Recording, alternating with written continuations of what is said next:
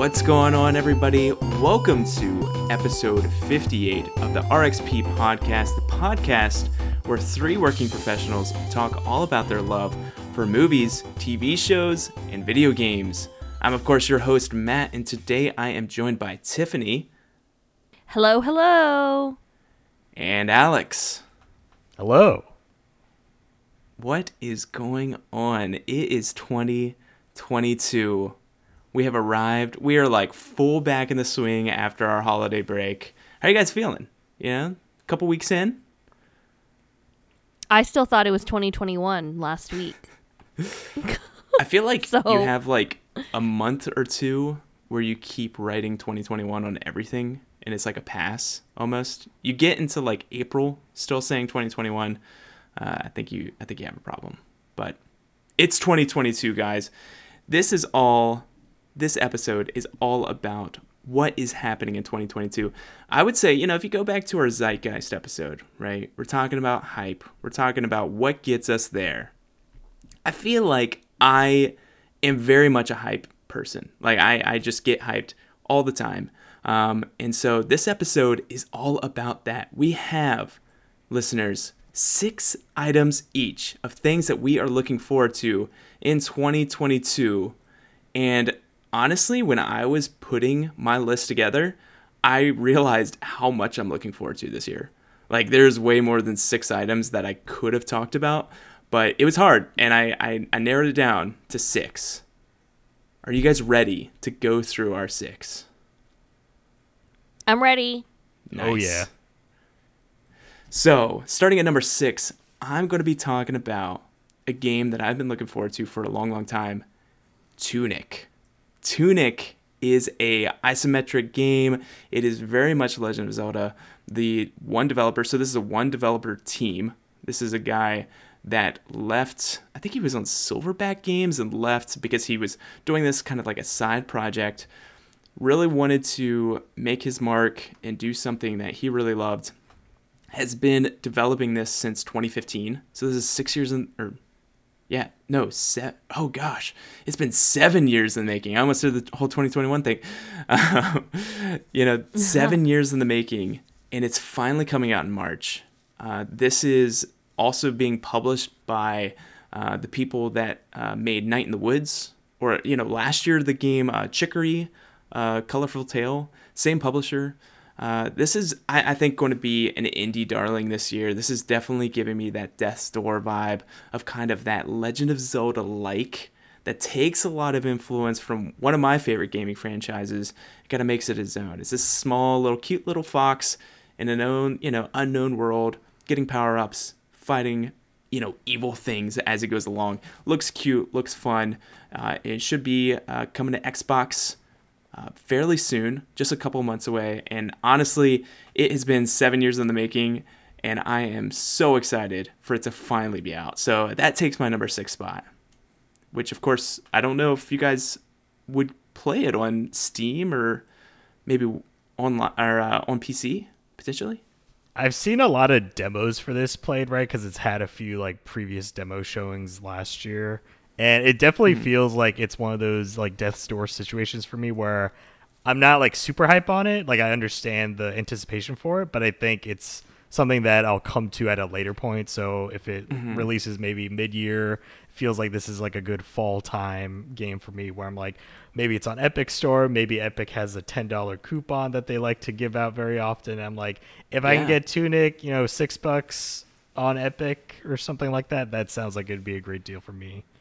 But I think it's something I'll get to eventually this year. Mm-hmm. It looks very cute, and I'm intrigued by it, but I'd have to wait for it to come to Switch or something for me to consider getting it. Yeah, I bet it would. Like, this looks, honestly, if you look at some of the screenshots, it looks like a Switch game. And, this kind of being a third-party publisher, it's coming to Xbox exclusively right now on console, but I would imagine this makes it a Switch eventually. Maybe, 6 months, kind of like Death's Door. Anyway, Tiffany, we're just going to go straight to you. What's number 6? So, my number 6 is a Netflix original show. I was very taken with this small series called Bridgerton on Netflix. Oh, okay. It was a it's based on a bunch of romance novels, like literally, and it is a Victorian era show. It's about this family, the Bridgerton family, that has like 8 to 9 siblings. In the romance book situation, it's like each book is one sibling, and the first season came out Christmas Day of 2020. And I'm pretty sure it's 2020 because it didn't, Christmas Day 2020.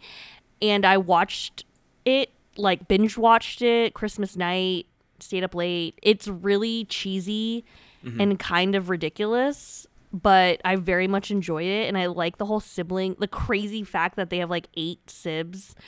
And also I think the unique twist on it, well, there's 2 unique twists.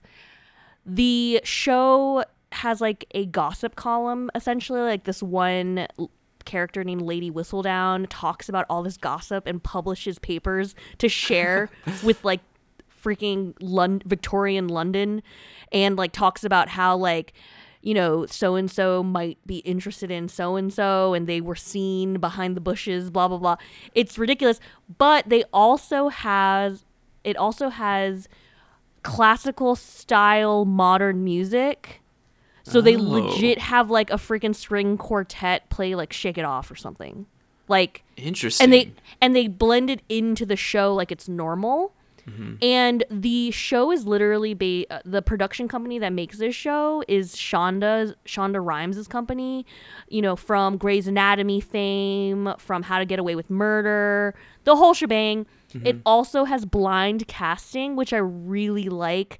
So they're very, you know, open to diversity, especially during a time in Victorian London where there was no diversity, really, you know, in the historical sense. And I think even in the second season, one of the characters one of the characters' families might be Indian or Pakistani. Okay, cool. Which I think is really cool. Yeah. And the queen is actually, I think, like black. Like in the show, the queen of the time is black. It's a lot of fun. You know, it's a binge watch. You know, you're probably gonna think about it for maybe a week and then move on. But I had a blast and it was adorable, and you know everyone's attractive, so it was a fun time. Does it have a solid date yet? It does. The second season comes out, I believe, sometime in March. But let me check that really quick. The interesting part of the music thing kind of brings me back to The Great Gatsby, the one with Leonardo DiCaprio. Yeah, like I never saw that. It had its faults. It kind of was all over the place sometimes, but what I really loved about it was that they made a choice to not just go completely jazz with the music, but instead have it like hip hop and rap, because the reason that they were talking about it is that was like a very like conscious choice on their part, because in like the 1920s, jazz was kind of like this music that was maybe more urban and maybe like more not as sophisticated as someone that comes from like a high class. And so they were saying in like today's time, like how to translate that is to go to like R&B, hip hop, and rap, and that's kind of like our modern kind of music that would meld with Great Gatsby. So that's pretty interesting. I never got into it. I love chick flicks though, so I've always been meaning to go back. So maybe I'll check it out before the second season comes out. Yeah, so I just double checked. The second season comes out March 25th. Also, one thing that I was pretty excited about is that Netflix actually came out and said there's definitely going to be at least 4 seasons. So, and we don't know if each season will be one sibling or if they will start merging, like, because the first season was one sibling. And so they don't know if season 2 is going to be, you know, the second sibling or like 2 of the siblings' arcs in that season. So it's quite fun. You know, just, like a rom-com. I mean, not really much comedy, but just a little cute romantic situation. Short, you know, 8 to 10 episodes. So looking forward to it. All right, Alex, number 6. All right. So we have a game, we have a show. So obviously mine had to be a movie, right, to round out the trio. So my number 6 is the MCU movie Doctor Strange and the Multiverse of Madness. And, this comes off of we're getting a lot of Doctor Strange recently, right?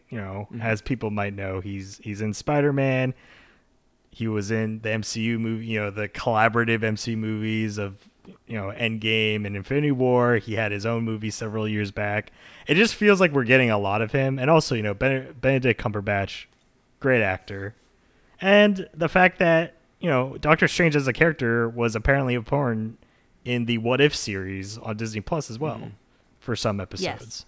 And so really a lot of what the MCU has built to recently, or at least Disney's building / Marvel's building with the recent releases, is some sort of obvious importance of Doctor Strange in what may be the future trajectory of the MCU as a whole, right? Obviously things like Loki is playing, has story elements also relating to it. And so I'm really interested in Multiverse of Madness, mostly because, right, it has Doctor Strange in it. And also this feels like the first real kind of kickoff. I know people look at Spider-Man No Way Home and you might point to that being kind of the first major kickoff, or even Loki and pointing to that might be the first major kickoff of this whole entire next phase of the MCU. But I think it's really going to culminate in saying this is what is setting the ground for what to expect for the rest, the next few years from Marvel movies. And I'm very interested also in the premise. I do like how it seems like the enemy or the main antagonist of the movie is just going to be an alternate version of Strange that has gone through different things. And I think that type of character conflict that's, I guess, technically interpersonal, but also intrapersonal because they're two different Stranges, that I think, at least stylistically, you can tell an interesting story to say. At one point, they're probably the same, but at that point, they then split off into wildly different directions. So you're going to have kind of a, I guess, dueling acting situation where obviously he has to be antagonistic to himself. So I'm definitely interested to see what happens. This is my number 2. Nice. Wow. Cool. Most anticipated experience. I'm so stoked for Doctor Strange, Multiverse of Madness. I took off a day from work to make sure that I could watch it multiple times. Okay, I didn't go that far, but I'm excited for it. Obviously, because it's my number 6 and not my number 2. But because it comes out on May 6th, baby. This didn't make my list, but it's definitely something I'm looking forward to. I think it's probably... it might be my most excited thing about the MCU this coming year, and I feel like there's still a lot that we really don't know about it. As far as like the teaser trailer that was at one of the deleted scenes, or end credit scenes, was just a trailer for this movie. I thought it looks interesting, and I'm excited for it. Benedict Cumberbatch. Like if we get more Benedict Cumberbatch, I'm just excited. And finally, to make What If like meaningful. Like I would love to see What If. Yeah. Because honestly, if What If was just standalone, oof. Yeah, what if not? Like that would have been great. Did not hit. Yeah. Did not. All right, my number 5. My number 5 is an HBO show actually that comes out. I forgot all about this coming this year, which is Game of Thrones, House of the Dragon. This is the prequel to Game of Thrones. I came in very late to Game of Thrones. Actually, the only season that I watched live was the last season, which is the one that everyone hated. I'm very nervous about this show, but the teasers and all the trailers leading up to this point makes it look just amazing. Like, I just cannot wait. And honestly, HBO just has this gloss over them that I just feel like their shows and their productions are just so well done. So I'm really excited for this. I know that they're going to really get the acting right. I think what I'm most worried about is potentially the writing, because that was kind of what hindered the last couple seasons. But I was actually talking to a friend of mine who's going through Game of Thrones for the first time this year, and just listening to her thoughts on it right now, like I just like had all these memories of that show, and I just can't wait to see more. Definitely forgot that it was happening. It doesn't have a specific date, but it is TBD 2022. Are we going to get more Starbucks coffee in House of Dragons? Oh man, it's 200 years in the, before, so I don't know. Like we get a cafe. You're right. Then? I don't know. Starbucks doesn't exist yet. You're right. Yeah. Oh gosh, there was so much a mess about that last season. Ugh. Anyway, Tiffany, you're number 5. So my number 5 is one of 2 items on my list that does not have a confirmed release date. I'm just hoping and praying that it comes out in 2022. And that is... Did you forget? No, I'm doing a dramatic effect. That was a nice pregnant pause, for the listeners but out there. for a second, I thought Discord stopped, and I was like, nope. Dang it. Yeah, it's like, did the audio cut out? They're checking their timeline to be like, I'm it's pregnant still pausing playing. because I don't even know if it's coming out this year, but it's Umbrella Academy Season 3. I really want it to come out. Honestly, I was debating between this and The Boys, and to be honest, I just... like, The Boys is sort of like a show that you can't, like a car crash you can't turn away from, but Umbrella Academy has like a lot of family issues and family dynamic, whether it's like quirky AF. So yeah. I'm really intrigued to see the results of all the time travel shenanigans, and so I really, really, really hope that it comes out this year. I'm looking forward to Umbrella Academy coming back and seeing a whole new set of 1s through 6s, you know what I mean?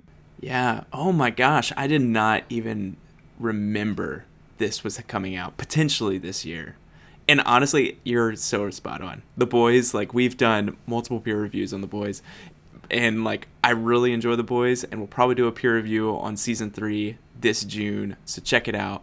But man, is it a mess. Like it's just so, like, it makes you feel almost like I feel dirty on the inside. Yeah, it's just like, it's very graphic, and it does have some of that conflict, but the conflict in Umbrella Academy is just like has more like nuance, different shapes and nuance to it. Yeah. It just, oh wow, what a great pick. Great pick. I hope it comes out. Alex, have you ever seen Umbrella Academy? So I did watch the first season with Tiffany. I have not Okay. gone around to watching season 2 because, not to say that season 1 left me not willing to watch a second season, but I just haven't found the time. As a callback to stuff from last year, I only just recently started watching Squid Game. So like that's how slow I am about, catching up to things that have come out. But, I might get to it since I at least watched the first season. I do have some history with the show. Yeah, and honestly, it's the charisma for number 5. That kid can act. He really can. Like, honestly, I'm looking forward to his future roles beyond Umbrella Academy, whatever they may be. Has he been in anything other than Umbrella Academy that I would know? Like, just offhand? Not off the top of my head. I feel can't. like he's going to be something special. Like, I hope so. He's excellent. Oh my gosh, he's so good. Honestly, that entire cast, at least from like the core family, so good, so good. I will gladly do a rewatch right before it comes out, if it comes out in 2022. Alex, you're number 5. All right, my number 5, Square Enix game. This has a release date, and that's Forspoken. Okay, nice. So I know we've talked about this a little bit in the past. We talked about it when we did our draft episode, which was our most recent episode before this one. And it's my number 5 mostly due to the fact that, it's running on the Luminous engine, which is the engine they used to develop Final Fantasy 15 on. And having played that several years back and kind of seeing what maybe Final Fantasy could have been on that engine gave me hope to say, you know what, at least the tool set is here to make an interesting game, right? Whether or not they executed that well in 15 itself, I would say no. I don't think they really had the idea of how to create an open world game, let alone make Final Fantasy into an open world game at that time, but at least the technology was there to, to say, hey, at least we can build an open world, make it look pretty good. And I mean, it's running on a PS4. It doesn't run the best on PS4 hardware, but at least it's something, right? And so with this, right, Forspoken's PS5 exclusive, so we got that, they're targeting current gen hardware. This thing will hopefully run great, full frames, full resolution. And I just like the idea. I mentioned it in the Fantasy Draft episode that this is a AAA isekai game. And by that, I mean, to listeners that don't know what isekai means, it literally means another world in Japanese. And so it's taking this New Yorker who's played by Ella Balinska, that actress, and transporting her to this fantasy world where she gains a magic bracelet that allows her to cast magic spells. And I don't know if the bracelet also lets her run really fast, but I'm going to assume that also gives her the power to traverse environments very quickly. And so this just looks like a high budget fantasy, RPG that has a quote unquote kind of realistic character, right? It's like a human like you and I, and just in a fantasy world with magic. So I think I'm not as hopeful for the writing because initial trailers for it don't give me that much confidence to say that it's going to be great, at least dialogue wise, but at least the gameplay looks really interesting. And, as the buzzwords are, fast paced and frenetic. So I'm definitely interested on those grounds. If this is something I'm intrigued by, we are RXP recommended experiences. This is something that I'm going to have to wait to see what you think of it before I take a dive. Is it $70 at launch? I'm assuming. Yeah, I think. Assuming. Last time I saw in the PlayStation Store, they had it. The digital version was listed for $70. Yeah, this is, if you just tell me a fantasy RPG, that should be right down my alley. That's, I feel half of the games that I play. But there's something about the trailers that's just not grabbing me, and I just don't know if it's bad trailers or a bad game. I don't know until you play it. So I'm very happy that you're excited for it, and I will wait for your recommendation. When is it coming out? I might have missed that. May 24th. Okay, cool. Excellent. At least in the US. I'm pretty intrigued, even because of who the writers are and the world building of this game. Gary Whitta, who wrote the screenplay for Rogue One, and then this lady that worked on Uncharted. I'm sorry, I don't remember her name, but Amy they Hennig. have Amy Hennig. They have people that know how to make a good story. So. Yeah. Even though the game does look a smidge janky, in my humble opinion, I mean, I'm not. Listen, and audience, you can know. I must confess, I honestly sometimes can't tell the difference between 60 frames per second versus not 60 frames per second. But even to me, Forspoken looked a smidge on the jankier side through the trailers that I've seen. But I'm a sucker for a good story, so I'll be there in a heartbeat if there's a good story involved. I guess I didn't know how to finish my sentence. Yeah. No, if this is good narrative, hey, I guess it doesn't look at Guardians of the Galaxy this last year.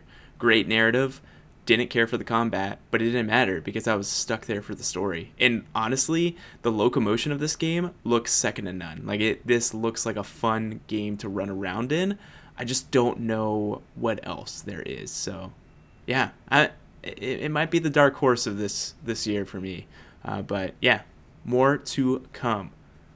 So going on, this is going to be a heavy hitter, guys. I just don't know if you're ready for my number 4 most excited thing for 2022. And this is something that there might be a couple. This is something that I do not know if it's coming out in 2022. This is me just going for the fences, and it's not Silksong, because we're not even going to talk about it until it happens. This is Legend of Zelda Breath of the Wild 2. It's so low on my list, partly because some of the other games and movies and TV shows above it are just I'm more hyped for, but 2, I don't know still if we're getting this. I won't be certain until Nintendo puts out a tweet or has a Nintendo Direct talking about it. This game is, just one of my favorite game series. I do not think, and this might be a hot take, I do not think Breath of the Wild is my favorite, nor do I think it's the best Legend of Zelda game of all time. I'm definitely more towards the N64, as you've 100% heard me talk about before, and even some of the earlier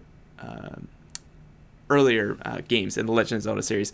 But still, Breath of the Wild 2, this is going to be a great game. If this comes out, this is going to review like crazy. Tiffany is going to have a hit on her hands for Fantasy Critic this year if it comes out. My worry is, though, I was pretty sure it was going to come out holiday 2021, and we still haven't heard anything. We just finished the 35th anniversary of Legend of Zelda. Like, they missed all their opportunity, and I know COVID, is still an ongoing thing. But if it comes out, this game is going to just ruin my productivity for anything outside of being at work. Would you take a day off for this game? Yeah, I would. See, Nintendo holds a lot of their games close to their chest, and I kind of can appreciate that they won't let the hype factor stew for way too long. Yeah. I mean, we only just found out, like, last week that Kirby and the Forgotten Land is coming out in March, Yeah. So I could really, honestly, I could even see like an E3 Nintendo Direct happening, and they say coming out September 20th or something, you know what I mean? Like, Yeah. they're very, they do well with balancing keeping the hype strong, but also like releasing things relatively soon when they know. Yeah. So yeah, I think this game is coming out. I really think it's coming out this year. Yeah, like I feel like now that Smash is out of the way, like there's no real speculation on Nintendo as long as like this is just a standing order. Every Nintendo Direct there might be a Smash character. What's everyone's recommendation? What's everyone's prediction? I think that Breath of the Wild 2 is the next thing. Like, hey, what do you guys think that this is going to even be called? Because we don't even have a title yet. We just keep calling it Breath of the Wild 2. I'm really excited. I think that some of their trailers are definitely edited and don't make sense put together. So I think that they're trying to keep, close to the chest like you talked about. Yep. So I know that what number are we on? 5? We are number 4. 4? Yeah, that was number 4, yeah. Yeah, that doesn't have a release date for you, but my number 4 does. It's actually coming out March 11th, 2022, and that is the next Pixar movie, Turning Red. So Disney has announced that the movie Turning Red will premiere on Disney Plus on March 11th, 2022, and I don't believe they will charge extra. There's no cost for premiere access or anything. They're just giving out to the masses. They've done this with every other Pixar release since the pandemic has pretty much been raging on, with Onward in March of 2020. I'm kind of bummed that they're just giving it away for free, but you know what? I'm not going to complain because I'm kind of averse to that whole payment method anyway. But I'm so excited for Turning Red. Number 1, Pixar has very few misses. And number 2, it's about this little Chinese girl that lives in Canada who's growing up in the 90s that has a family curse or something that, like, people turn into red pandas when they're embarrassed. I don't even, honestly, like, who knows? But they have Backstreet Boys music in the trailers. They have, this girl has, like, this girl power friend group, these 2 to 3 other girls that just love and support her. And both of her parents are alive. Honestly, like, this is a win. Yeah. Get this on my screen. I'm probably going to be quoting this movie for the rest of the year. I just know it. I feel it in my bones. You have been so hype about this. Every new trailer you've been sending to the group chat. And I feel like both Alex and I are just like, okay, have a great time. But now that it's coming to Disney Plus, I'm going to force a group watch. There's a group watch method on Disney Plus. I'm going to be like, get your butts into Discord and I'm going to play this. I feel like we're going to be doing a peer review probably on this. great. Just kidding. I think that this is a movie that if it did not come to Disney Plus for free, I probably would not watch it. This is not something I would go to the theater for. But now that it's coming to Disney Plus, and if you say it's fantastic, then I will watch it. I mean, Or I'm I borderline. guess if we watch it together, then we'll watch it. Then you'll tell me that it's fantastic. Yeah. So, like, here's the thing, too, though. Like, I don't know. I'm confused if they're doing a dual release, because listen here. If they do this, like, Disney Plus at home and then in the theater, I might, if I love it that much, I might also just go to the theater afterwards to support this movie. Yeah. On a Tuesday when the ticket's only $6.50. But regardless, I want this movie to do well because I'm pretty excited about it. The director of this film directed one of my favorite animated shorts called Bao, which was this really weird, like, it was this short about this Chinese mom that, like, finally, like, had a kid or something, and it was this little dumpling. Like, legit, she made a dumpling, and it, like, personified into a little child, and she was, like, taking care of this little dumpling, trying to protect her little dumpling, and then he grows up and then, like, leaves the home, and she's just heartbroken. You know, because kids grow up and leave, you know? I was a wreck. I've literally watched that short and cried. Like, I've watched that short like 10 times, and 8 of the 10 times I've cried. Because I've also made other people watch this short. It's just I've really never sweet. seen that short. I'm going to make before. you watch this short. I'm Okay. literally going to make you watch this short. It sounds after like this Toy recording. Story 3. Yeah. Like, kind of the ending. And I cried. I cry every time Toy Story 3.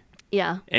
Like, it's one of those movies, which I do cry during movies quite, like, it's not a completely you have a heart crazy. and soul. Exactly. Like, It's one of those movies that could be on the TV, and I turn it on, and if he is giving his toys away at the end of that movie, Lord. I will start crying. Like, I just It's can't just- help it. And I think it's because, like, it came out, and, like, it was perfectly timed with my childhood. Like, Yeah. Toy Story 1, 2, and 3. Yeah. And so it just hits way different. So, yeah. But anyway, Turning Red, I'm really excited about it. Like, Excellent. and the red panda is a freaking cute. it is adorable. I will Like, give it that. And yeah. Pixar, they don't miss. You said Yeah. it. You know, they just I don't. said rarely miss, Matt. Okay. We won't talk about the misses. Maybe that could be a podcast episode. I don't know. Yeah, probably good. All right, Alex. Number 4. What you got? Number 4, it's a Netflix show, and I think this will come at a surprise to both of you. I'm already surprised that you said a Netflix show. This boy don't watch TV. It's the only Netflix show on my top 6. So Okay. spoilers for my upper half. But that is the Netflix show for Cuphead. Whoa. Nice. Oh. And this is Wow. coming out in March, end of March.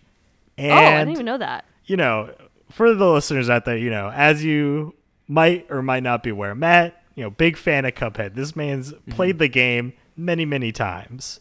I, on the other hand, am very deathly scared of the game just due to the difficulty of it. So I have not played it myself. However, I really do enjoy the animation, the aesthetic, right? It's old school, like 30s, 40s, 50s, like that, like page by page, like hand-drawn animation. And the fact that it's getting an actual show goes to show how powerful that game was, and that, you know, inspired by the art that, you know, was the aesthetic for it, it then becomes that art that it was inspired by. You know, we're coming full circle here.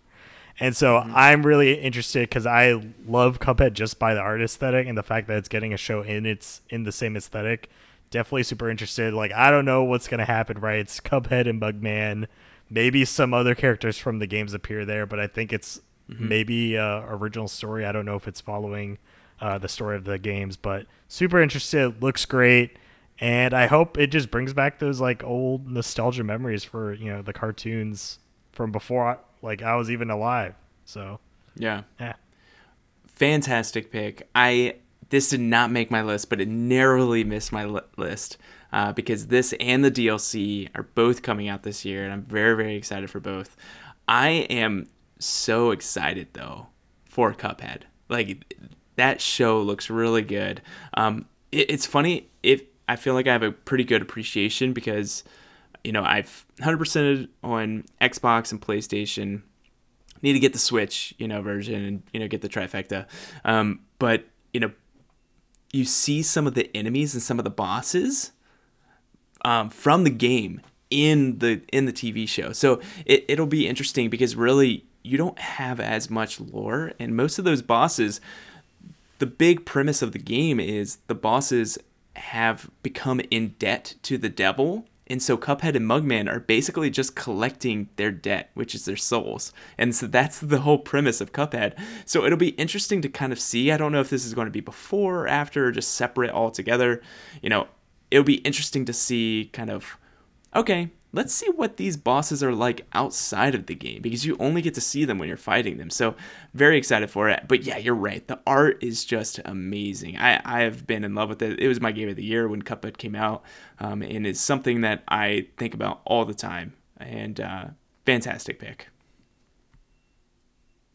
All right, we have made it to the top half of our most excited things of 2022.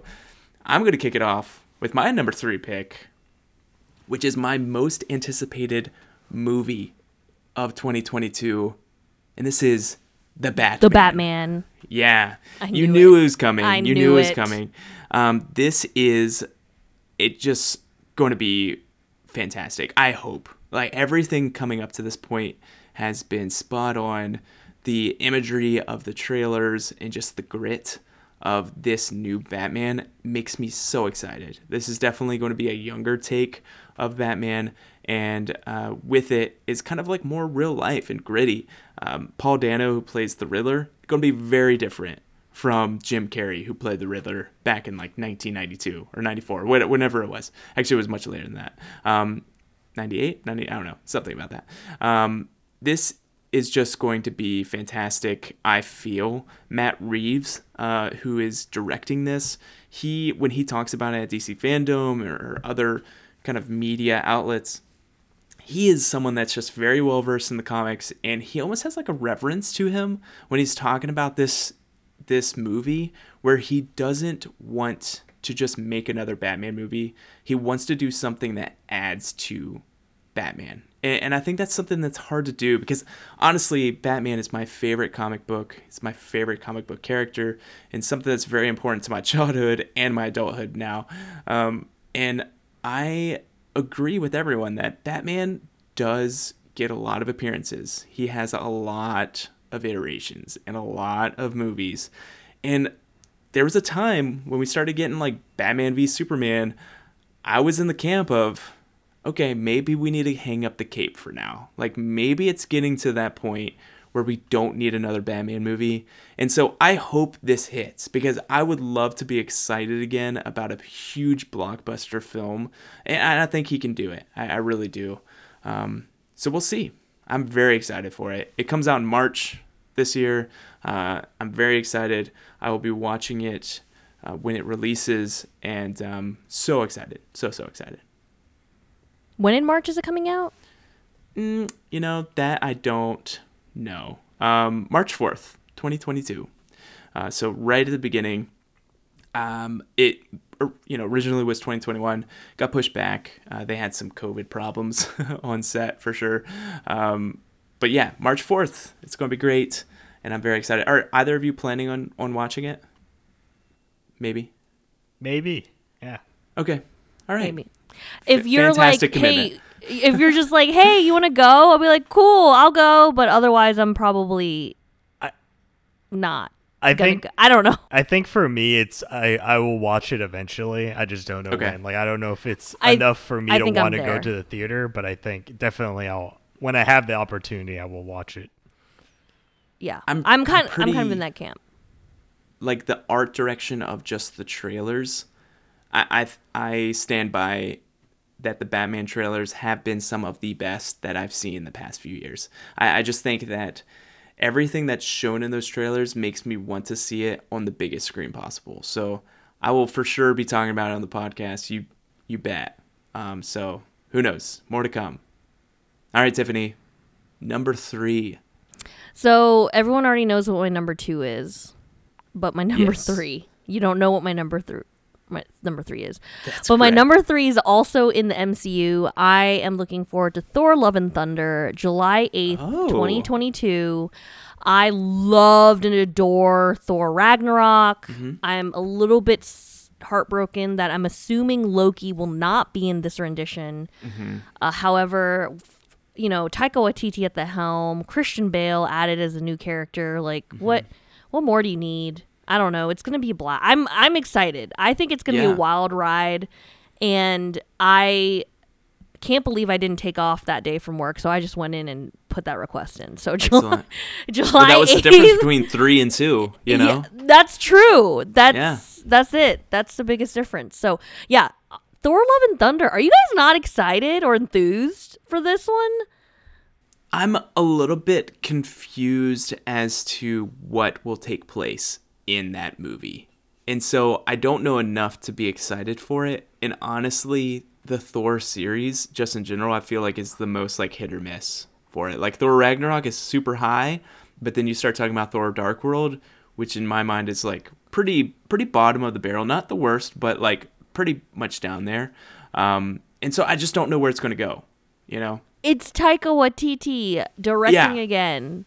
And I'm sure he's going to be fantastic. And honestly, I would love to see Loki just make an appearance with this multiverse thing. Like, who knows? Honestly, if it's literally just a photo of Loki and Thor being like, I miss you, brother, and like that being it, like I'd take that. Like, you Or a know what I mean? flashback. It's You like never know. the photo or the meme with Wolverine holding Yeah. the picture Yes! frame and like Yo, fondly tap. Honestly, if that like that needs to happen. That I would will be I will hilarious. DM Taika on Twitter right now to be like, please. They can fit it in. They've got time Yeah. between now and July. Yeah. So what made the Multiverse of Madness take this spot over Love and Thunder? Is it just because it's like recency, like bias of like all these things happening with multiverse? Or No. what? It's because honestly, Multiverse of Madness, the more and more I like read about it, hear about it, think about it, it sounds like an Avengers level movie. Like Okay. the more I see it. Like the Gotcha. trailer, the characters, the impact, like it seems like a high stakes, high level film with a lot of cameos. Yeah. So that's why it's number 2 for me. It's like And- the bottleneck. I feel like the MCU, like once you're going through the phases, like there's like bottleneck stories where like they all come together that then makes like such a big impact. I feel like Civil War was one of those, and like Age of Ultron came back. Like of course all the Avengers movies. Yeah. Yeah, I agree. I definitely feel that. I don't know. Also, Natalie Portman's in Love and Thunder, and like she's gonna Yes. be like She-Thor, or what? Does she have an actual title? Thor. She's Thor. Got it. I mean, in the Cool. comics, they kind of almost allude to like Thor's a title, not a person, or something. You know, I mean, it gets confusing. I did Yeah. read. I get confused by how comics come out, but like I bought like 2 hardcover versions of like Lady Thor that had multiple That's what I guess, was thinking. books, Okay. but like, or you know the tiny thin comics Yeah. that come out. Yeah, like it had a couple collections of that. It didn't really have an end, and I don't understand if I can buy more. Like I'm confused about what I bought. I read it though, and that's what I gleaned. Okay. Excellent. So but- Thor's a title. It's like naming your kid like It's- president. Or I mean, something. it's almost like Asgard's the people, not the place, or I don't know. You know what I mean? It's like that right. whole. Yeah. I don't know. It's audience. Feel free to email, comment below Yeah. at me. Like We need explain- help, like, please. Yeah, I Help need help us. with this. But I mean, I think Natalie Portman's a fine actress, and so Yeah. welcoming her Yeah. back seems fun. I mean, even the way I could imagine Taika doing a really hilarious way of incorporating Mm-hmm. her back in. Yeah. But You know, yeah, that's coming off of Ragnarok, which was, undoubtedly the best Thor movie, right? Like better than 1 and Yeah. 2, bar none.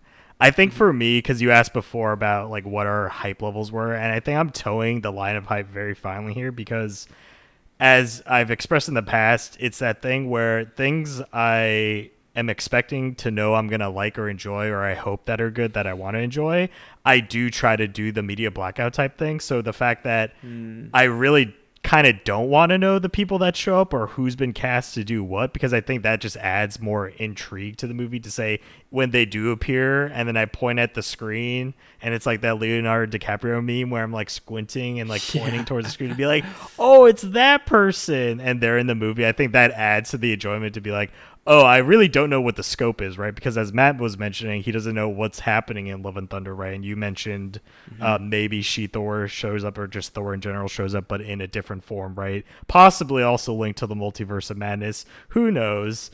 But I think that's where I'm at to say, because I don't know enough, I'm not hyped for it, but also I don't want to know more because I don't want to like spoil myself too much, because I think that's where I'm like, I'm intrigued enough to be excited, but I don't want to be overly excited to just read everything and, try to anticipate what might happen. I feel like that's kind of the reason why I'm not as hype as far as like versus the Batman with like Multiverse of Madness or any other of the MCU movies coming this year, just because I feel like Batman for me is just so, it's easy to kind of think through of like what a Batman movie will be like. I don't know what Multiverse is going to be like, and honestly, I don't know what Love and Thunder is going to be like. I have not read anything about it. I just knew that Natalie Portman was in it, and that was it.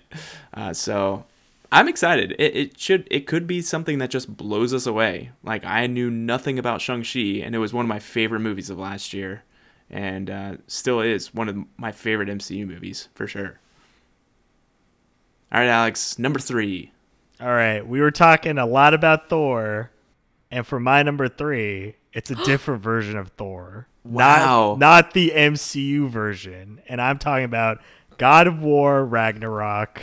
There it is. Okay.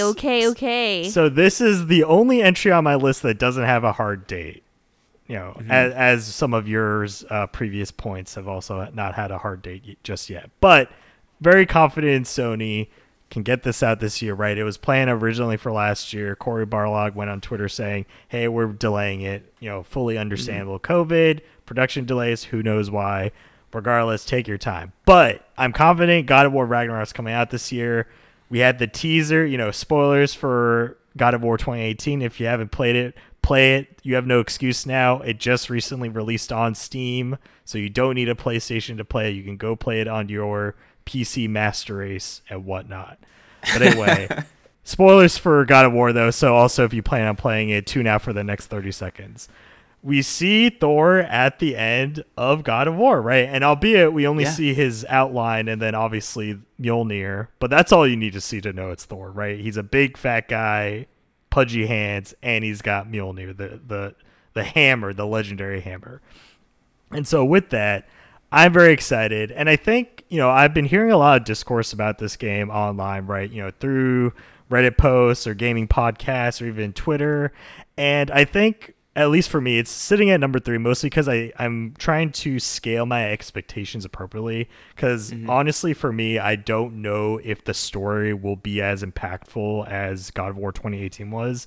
And that's because, right, 2018 was such a growing moment for that franchise, right? It's essentially rebooting the franchise, right? It had, I think, 6 games before it. So technically it's God of War 7, because I think it had 4 mainline games and like 2 handheld games, all canon, by the way. And this being quote unquote God of War 7, but just being called God of War, right? It is a reboot for the franchise, but still carrying on the story and feelings of everything that's happened in the past, 6 games.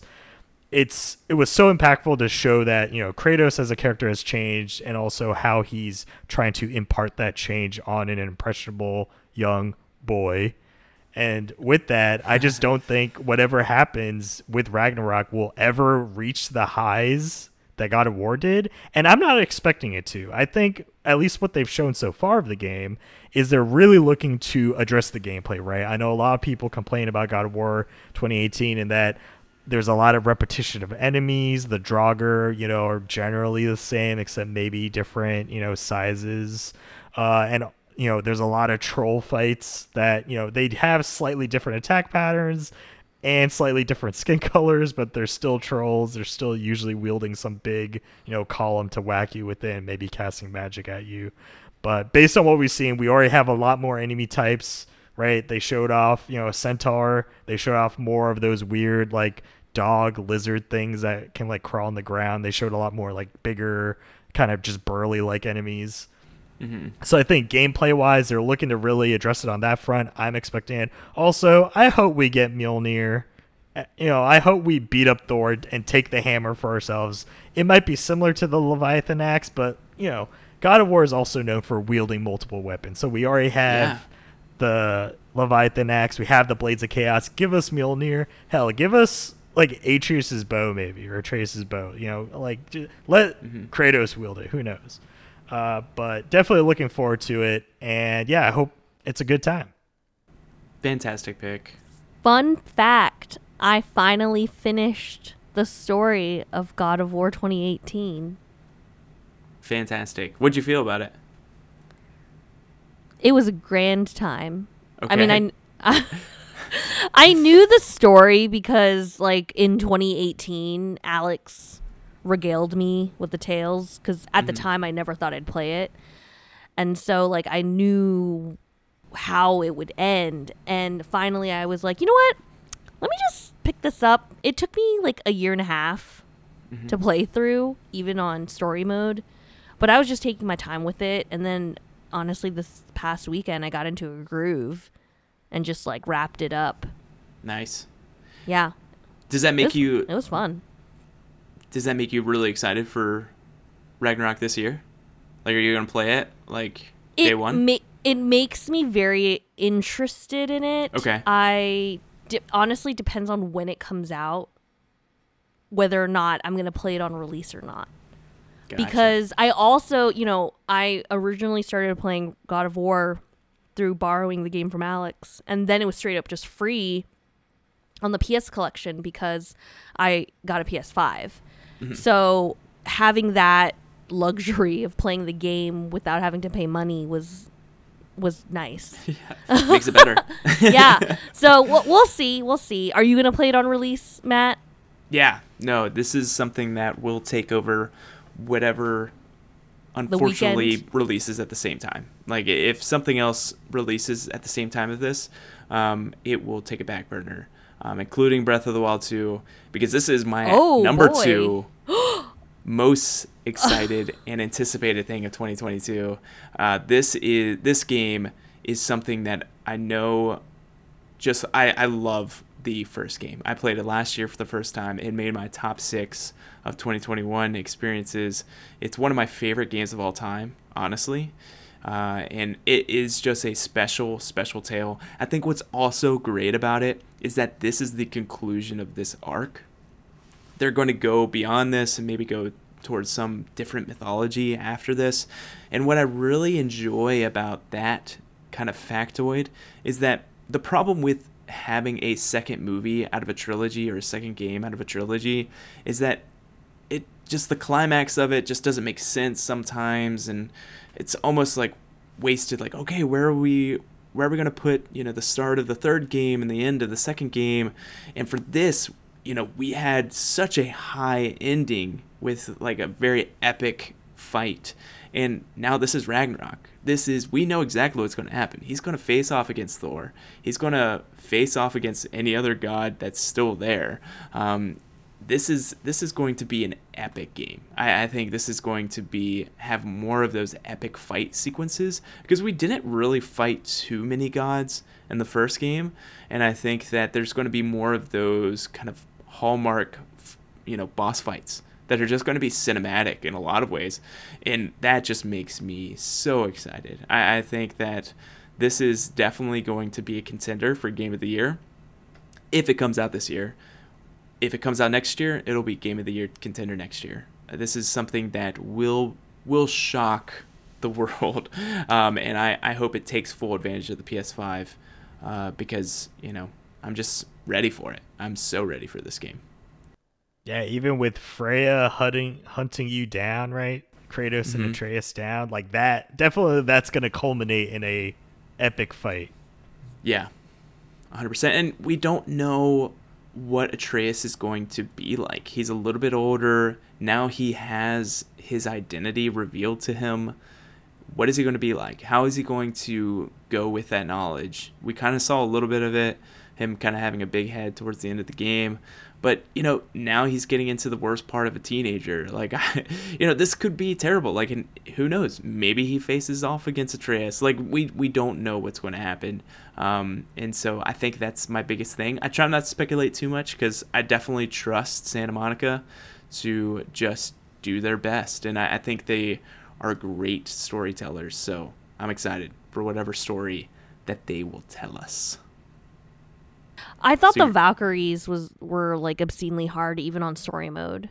Like I couldn't even beat one. like I was like going to Muspelheim to like do the trials just to like get like level up and stuff, and then the Valkyrie was just like demolishing my face. And I was like, this is not fun for me. Yeah, those are so tough. So tough. I also don't remember, like, I remember playing that on hard, and I don't remember why I was playing on hard. I wonder if you're playing the whole game on hard? Yeah. You're playing the whole... There's no trophy for difficulty. Okay, then I have no idea what I was doing. The Valkyrie Queen was terrifying on the last... it was the worst part of that game because I was just so frustrated. Why were you playing it on hard? I don't know. Sometimes I like challenging things. I don't You're talking to a man that's beaten Cuphead like 5 times. Yeah. Okay. Which I have beaten those on normal and hard. Got to get that platinum. You know what I mean? Wow. All right. Okay.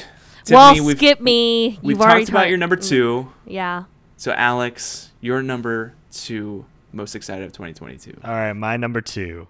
Another Sony game that as we are recording this podcast, yes, I'm dating the podcast, is only 1 month away. Horizon Forbidden West. What? This is number 2? This is number 2, Matt. Yeah, so let me go into this. So Horizon Forbidden West. Horizon came out in 2017. Little known to most people because just a week later, Zelda Breath of the Wild and then Nintendo Switch came out and stole all of Horizon's thunder. Yeah. So people were like, what's Horizon? I don't care about this. I like climbing barren textured mountains with my limited stamina bar. Next gen Shots experience. fired. I think that's what you mean to say. Oh, okay. True. New console, like new game. But anyway, Horizon Zero Dawn came out. Amazing game. And it's my number 2 mostly because I really just like the world they built. This is a technically post-apocalyptic United States. This takes place, the first game in kind of the Rocky Mountains area. And now with the second game, we are traveling to the Forbidden West, the titular, West Coast.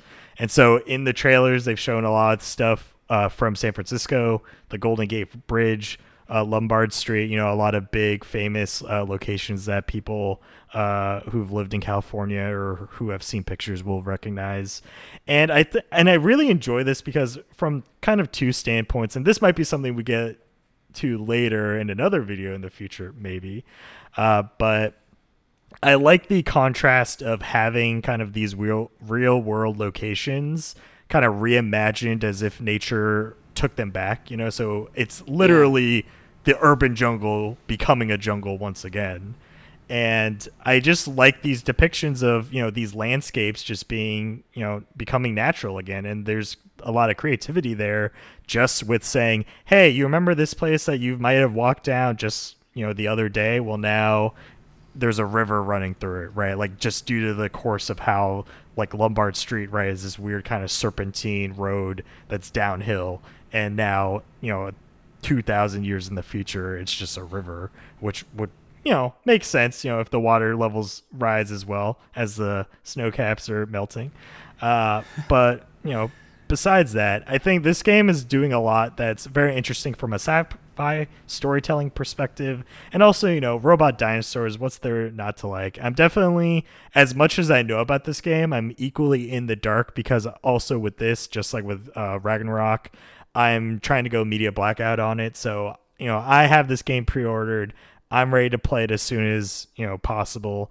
And definitely, I think, as I mentioned in the past, just a lot of the stuff they did with the DLC for the first game, the Frozen Wilds, and also with what they did working on the engine the game runs on, which they gave to Kojima, who made Death Stranding with the same game engine, shows the very much the possibilities of what the Forbidden West might play like, with the traversal. They always talk about the Polecaster, being able to kind of zip to points in the environment and launch yourself off, and then use the sun, or I think Shield Wing, to kind of glide around Breath of the Wild style. There's a lot of innovation there that I have seen from the initial trailers, and I think this will just be great experience and probably my game of the year, even if God of War Ragnarok comes out. I really think that the potential with Forbidden West is just much higher, but that's why it's my number 2 as opposed to God of War being my number 3. Wow. Do we think that Forbidden? No, I guess Horizon, not Forbidden. Do we think Horizon is going to be a trilogy, or just continuing forever? Or what do you the second game hasn't come out yet, but that's always the hard question because it's such a good premise. And I think with how the story's designed, the first game, you definitely needed Aloy as a character, but depending upon how they portray her in this game, I think they could maybe introduce other characters to kind of create a broader franchise out of it. Not to say I want them to make more, because obviously we still need to see how good Forbidden West the is. story is. You're right. And so once I finish Forbidden West, I guess then I'll be able to make a more concrete decision to say, yes, create a Horizon universe. I want more stories beyond Aloy's story. Or maybe we just keep playing with Aloy and we get Horizon 7 by 2050. I think I'd be fine with that if they're willing to make it. But I think definitely by the sheer fact that this is based on the planet and we've only, I guess, traversed a third of the United States, you definitely have a lot of, exploration possible. Yeah, a lot free real estate. Next, that's Mexico. Free real estate in America. That's never been uttered. Horizon, Middle Earth. The equator. Or something. I didn't know we're traveling to Middle Earth now. Wow. Yeah, I don't know. You know what I mean? Bring it back. This is a game that I'm very excited for. Very excited for. I will play it this year. I know I will. It might not be immediately. It might not be in February. It might not be in February. I just finished in Platinum's Horizon. Zero Dawn. Now I'm messing up all of these names because they've got too many names.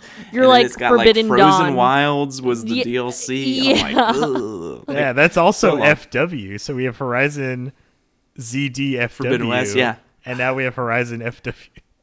Yeah.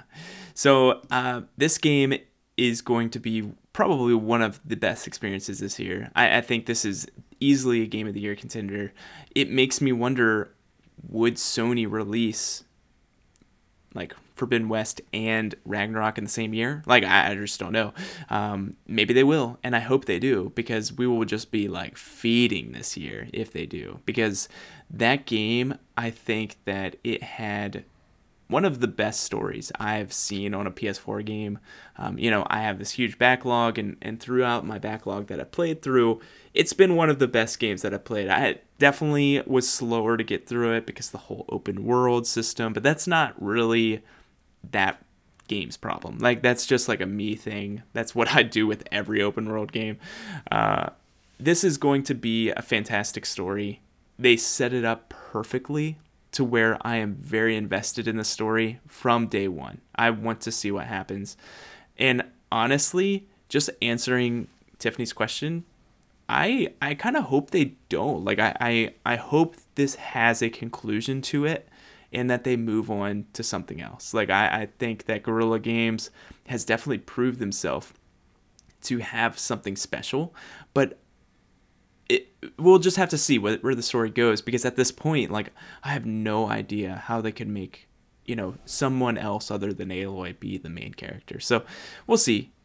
I'm very excited for the game. It's going to be one of the best games of the year, but it's not my number one, because a week after Forbidden West graces our presence. Are you We saying are it's finally Zelda Breath of the Wild 2?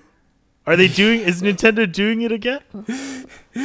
Yeah, they're bringing it back. That would actually be hilarious. But they won't do that because everyone besides Forbidden West is scared of a small game called Elden Ring, which is my number one. That is going to absolutely take over my March. Elden Ring, it's a From Software game. Honestly, Legend of Zelda is one of my favorite gaming series, but if we're talking about just developers, From Software takes the cake. This is Dark Souls 1 and Dark Souls 3. Honestly, are they're both in my top 25 games of all time. So putting that into more of it is kind of like it's not a full open world, but it's very much more open than Dark Souls ever was. But I just cannot wait. The combat that From Software has, the lore that it has, the character design, enemy design, weapons, everything about it. Fantasy, I feel like sci-fi and fantasy, medieval fantasy, are two of my best settings. I love both of them. I could have a space adventure all the time. I'm playing through Mass Effect 2 right now. It's fantastic. But at the same time, more of a medieval fantasy is probably my number one thing. That's why I love Game of Thrones. Lord of the Rings Amazon series is coming out this year. Can't wait for that. But Elden Ring is just like the icing on the cake for me. That will be my prediction for Game of the Year this year for me personally. But I also see this hitting. Like they had a event where they previewed it to a bunch of people in media. And people are just talking crazy stuff about this. Like it is something that I think will review crazy well. And I think it is unfortunate that there isn't a difficulty setting. I would love to see other people get into it and have that accessibility. But at the same time, that's what I enjoy most about this game. If this game was easy, I don't think that I would enjoy it as much. So they did say that it might be the easiest From Software game that they've ever played. So if that piques your interest, you should check it out. But I'm definitely excited. It's coming out in February, late February. So it is going to take over my life. I'm trying to figure out what I'm going to play it on. PS5 or Xbox Series X. Yeah, I was just about to ask you that. Which system are you going to get it for? I don't know. I'm not sure. I share games with Yasser on PlayStation, and I asked him the other night, I was like, would you play Elden Ring? And he's like, maybe. So I don't know. Like if it's a strong maybe, then maybe I'll get it on PlayStation. I'm not sure. I'm going to be playing a ton of it though. Yeah, because I'm also now, I mean, because you have both, the Series X and the PlayStation 5, picking which one, if it's not a Game Pass game, yeah, how do you even pick which one you get it for? Porque no los dos? Oh my god. Yeah. Who knows? Throw down $140. Sure. I mean, if it's really Game of the Year, he wants to support it, just like you and Turning Red in the theaters. You gotta show. The only way we can show support for these creative endeavors, unfortunately, is by paying up. So. Yep. That's 100%. true. I did just buy a game that I've already owned on a different console this past weekend. Yeah. So I guess, just buy both. If I don't know. Anyway. Hey, if you can, go for it. All right, Tiffany. My number one is also a video game. My number one also does not have a release date, and I'm just hoping and praying it comes out in 2022. Please, Hogwarts Legacy, I need you in my life. Nice. I need this game. I need it. I will take a week off. I say I take a day off for this, not for movies. I will take a week off to play this game. Also, then if they tell me that this game only takes 30 hours, then I won't take a week off. But maybe a long weekend. I'm ready to buckle in and have a 60-hour adventure in freaking Diagon Alley and Hogsmeade. The Hogsmeade, the Three and Broomsticks, Hogwarts. The game looks pretty good. Like from the short 2-minute trailer that we have, the only snippet of information that we have. Portkey Games is working hard. WB is pulling shenanigans, trying to pretending or thinking about selling but not selling or whatever. But leave the poor devs alone. Yeah. Let them do their work and let this game come out. Please and thank you. I will pre-order this. I will pre-order whatever nonsensical ultimate serial edition that comes out. If they're like about to sell me a dragon statue, like I will pay for it. What Like- if they sell 4 different versions for each house? I would die, but you know That'd be what? amazing. I would. Alex, don't you dare! Don't you It turns dare into say Pokemon. that. Yeah. If they're like we have Gryffindor 4 different, version. they're literally like I have 4 different steelbooks of this game. Like I would lose my free. I don't even care about steelbooks, but if they're just like, oh my god, Alex, how dare you put this into the universe? This is WB, I got you. You can pay me a consulting fee later. I would. Yeah, they would make Oh a my- lot of money if they did that. I would buy 2 copies. No, I'm just kidding. I'd just be like, give me that Ravenclaw edition. Oh man, could you imagine them coming out with the different editions? That's ridiculous. Don't even. That would be hilarious. Or listen, if they come out with like a weird DLC situation, like here's Ravenclaw DLC, here's Gryffindor, Yeah. I will buy all the DLCs. Do we know what this game is going to be? Like, I'm have assuming no- action adventure. I hope it's action adventure. Okay. Yeah. I just don't know enough about it. I'm very excited. And Matt. once they put the release date, they'll probably have more information. I'll be like sold. I love Harry Potter. And that I whole universe, just- I will go for it. I just saw the reunion HBO special and I had a lot of like I was like sitting there and watching these actors reminisce and looking at them Mm-hmm. too because I'm like, man, you guys look old, and then it made me feel old. Like yeah, when I was they're like, our age. Yep. yeah, I was like, I was like, you've matured and I hate it. But anyway, so like, I just remember all the feelings that I had reading the books, watching the movies. Granted, like the later movies, I've only seen Harry Potter and the Deathly Hallows Part 1 and 2 once. I've only What? I've literally seen those movies once each. I've also I've read that final book only once. Like, it hurt me when I Oh, was... The Cursed Child? No, Deathly Oh. Hollows. The book, Deathly Hollows. I only read that. The Like, playwright? I'm pretty sure I've read Harry Potter 1 through 4 at least 6 times each, like, growing up. Okay. Especially because I was, like, waiting for... Yeah, I'm flexing. Alex is just like, oh, look at me. I'm a Harry Potter nerd. But anyway, like, yeah. I read those books a lot. 5 was not my favorite. I think... Like, I just have so many memories. You know what I mean? Like, Yeah. literally, it's like 20 years of my life.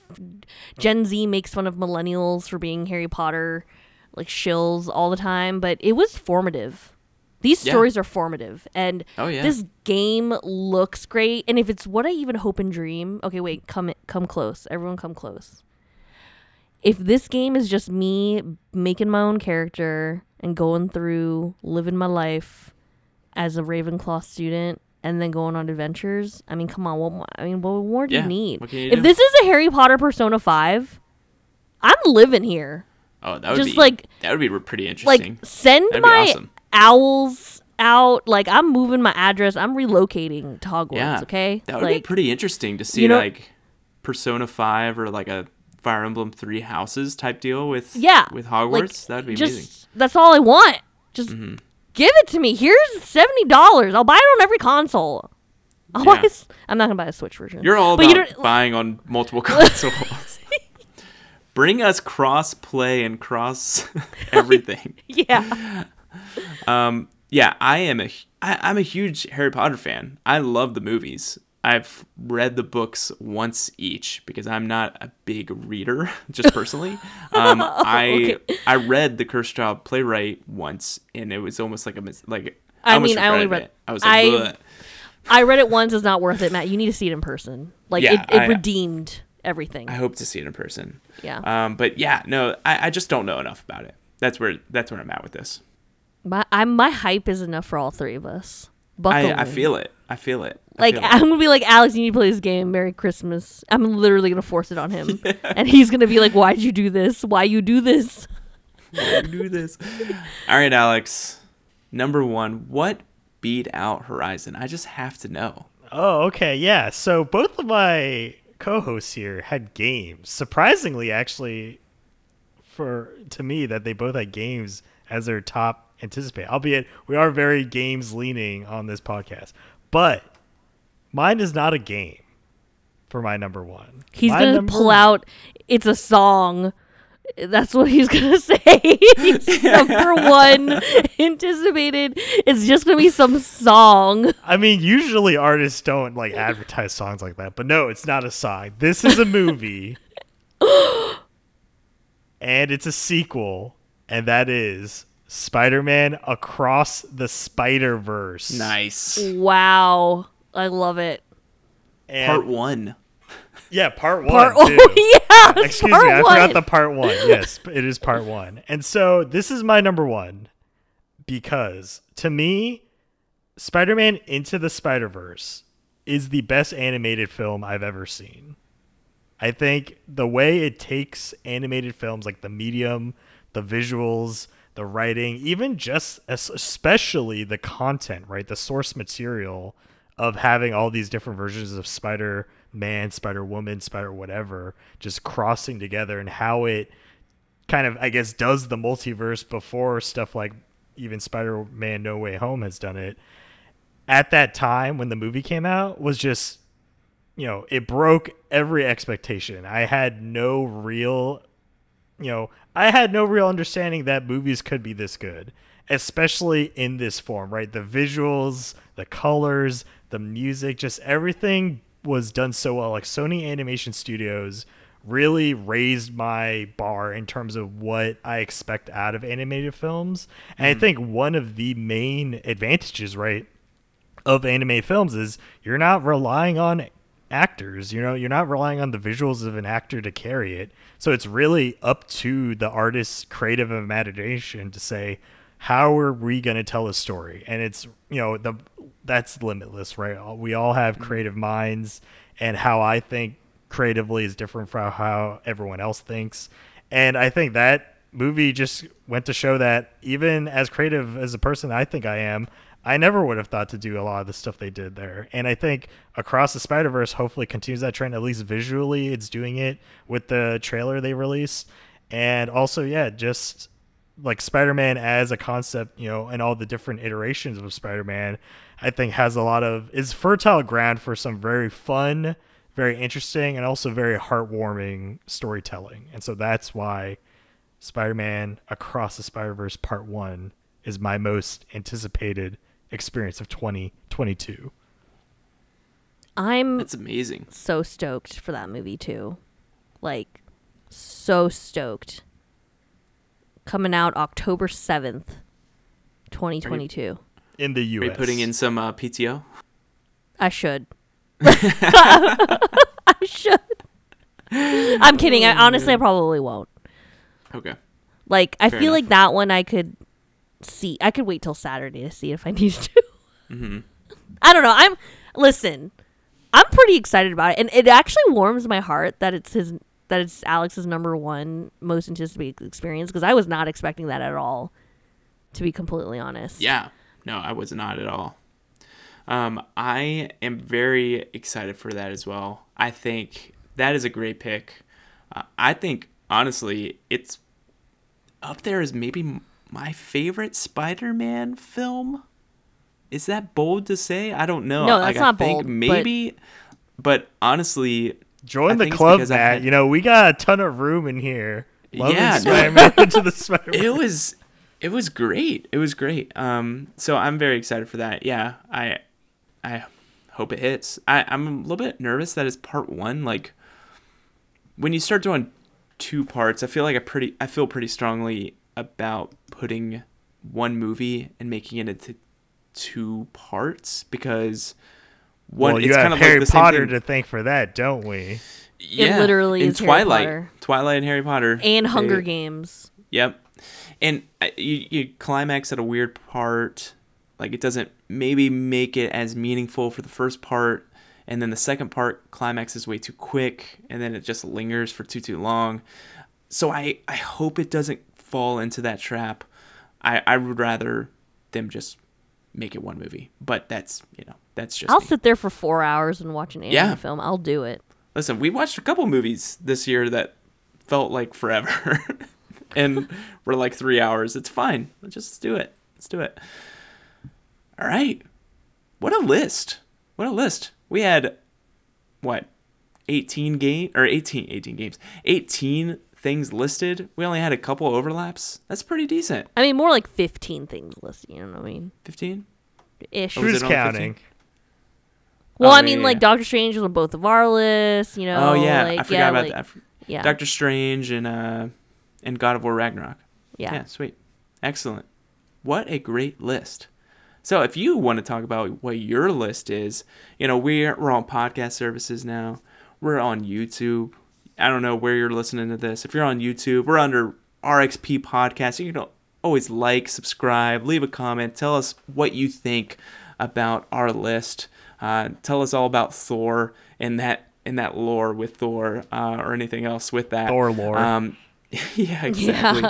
But if you want to reach out to us, you can reach out to us on our Gmail at rxp.podcast@gmail.com. Hit us up on Twitter at rxp_podcast. But for that, big thanks to Grandmaster Doug for the tunes, and we will see you next time.